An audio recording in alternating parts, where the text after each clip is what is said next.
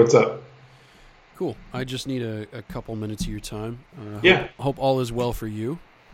it's good. It is well. I'm busy. I'm tired. I could use some more sleep.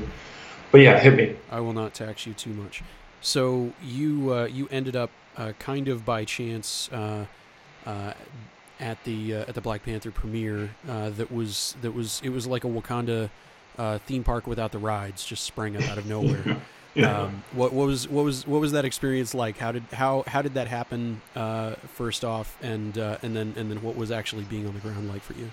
So purely by coincidence, I was already in LA. I was doing a video shoot with Sci-Fi. They were doing like a video package for Black History Month and Black Panther. I flew into LA on a Wednesday. I was supposed to leave on Friday. But then a friend of mine who works at Variety says, "You're going to be my plus one." And I hemmed and hawed. I want to get back to my kid. And, just thought I didn't want to be like untoward in any way. But she's like, "You're stupid. Don't be stupid. You're coming with me." And so I eventually did. Stayed with a friend in LA, my colleague Jermaine Lucier. And went to the premiere, went to the screening, and then afterward, I ran into somebody from Marvel who I know, and she was like, "Well, I have to post a trailer at 5:30 in the morning, so I'm not staying for the after party. But here's a wristband." So that's how I got to the after party, and it was utterly insane. On one hand, you have the writers who I've loved my entire life. Christopher Priest was there, seeing some of his work make it onto the screen in a big way. And on the other hand, you have people involved in the movie. I got to speak to Winston Duke. I spoke to John Connie a little bit, and other people who were not involved with the movie, but were just there because it was like the epicenter of Black Hollywood for that night. So I spoke to people like Lawrence Fishburne, who's a lifelong comic book fan. I spoke to Donald Glover a little bit and got to express my admiration for his work. So it was, really surreal. I got to be there with Ta-Nehisi, who's my friend already, but to be there with him in that moment was really special. It was really meaningful. Yeah, so it was surreal.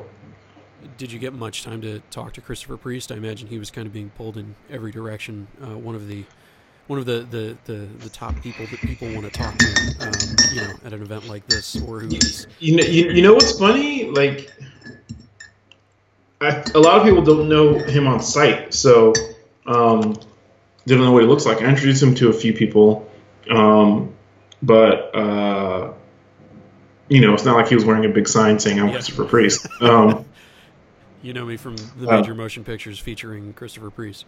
Right. I think he was playing it a little bit low key, but I did talk to him a little bit. I told him that I'm loving his current stuff for DC, Deathstroke and Justice League, and the Inhumans book he just finished. So I did get a chance to talk to him and express I grabbed him in a really awkward, overly emotional hug. I was fighting back tears because I was just saying I was really happy for him. I hope it didn't make him feel too weird, but I wouldn't be here as a writer. Certainly not as a writer of Black Panther, but as a writer, period. I would not be here without him. Long before I was, ever a professional journalist and critic, I was reading his work, and his work let me know that there was a space for somebody like me in that arena, in that world, in the world of creators and writers and dreamers, and yeah. Being there, on the Panther carpet, as it were. Did it feel like it was an important moment for Hollywood itself, that this wasn't just a one-off, this was the beginning of something? Oh yeah. I mean, look, dude, like James Gunn was there, David Hasselhoff, Martin Lawrence, John Singleton. It was a who's who, and I think it's because I think so many people turned out because they want to bear witness to um, what is like the culmination, the fulfillment of a lot of their own individual hoped for realities, and also like that communal desire too was there. So I think, yeah, in a very real way, people want to bear witness to um, the birth of a nation. Obviously, without spoiling anything, because few people have gotten to see it yet. Sure. Is there a particular aspect of the movie that you feel like that was essential for them to get right that they really knocked out of the park? They made Wakanda feel real and larger than life at the same time. It felt lived in, but also fantastic. Which I was really worried about. You have flying ships. Well, you also have people on the ground that felt like a place where ordinary lives were happening against an extraordinary backdrop. Outstanding. I think that's all I need. Anything else you got that comes to mind that really stood out for you that you wanted to throw in there?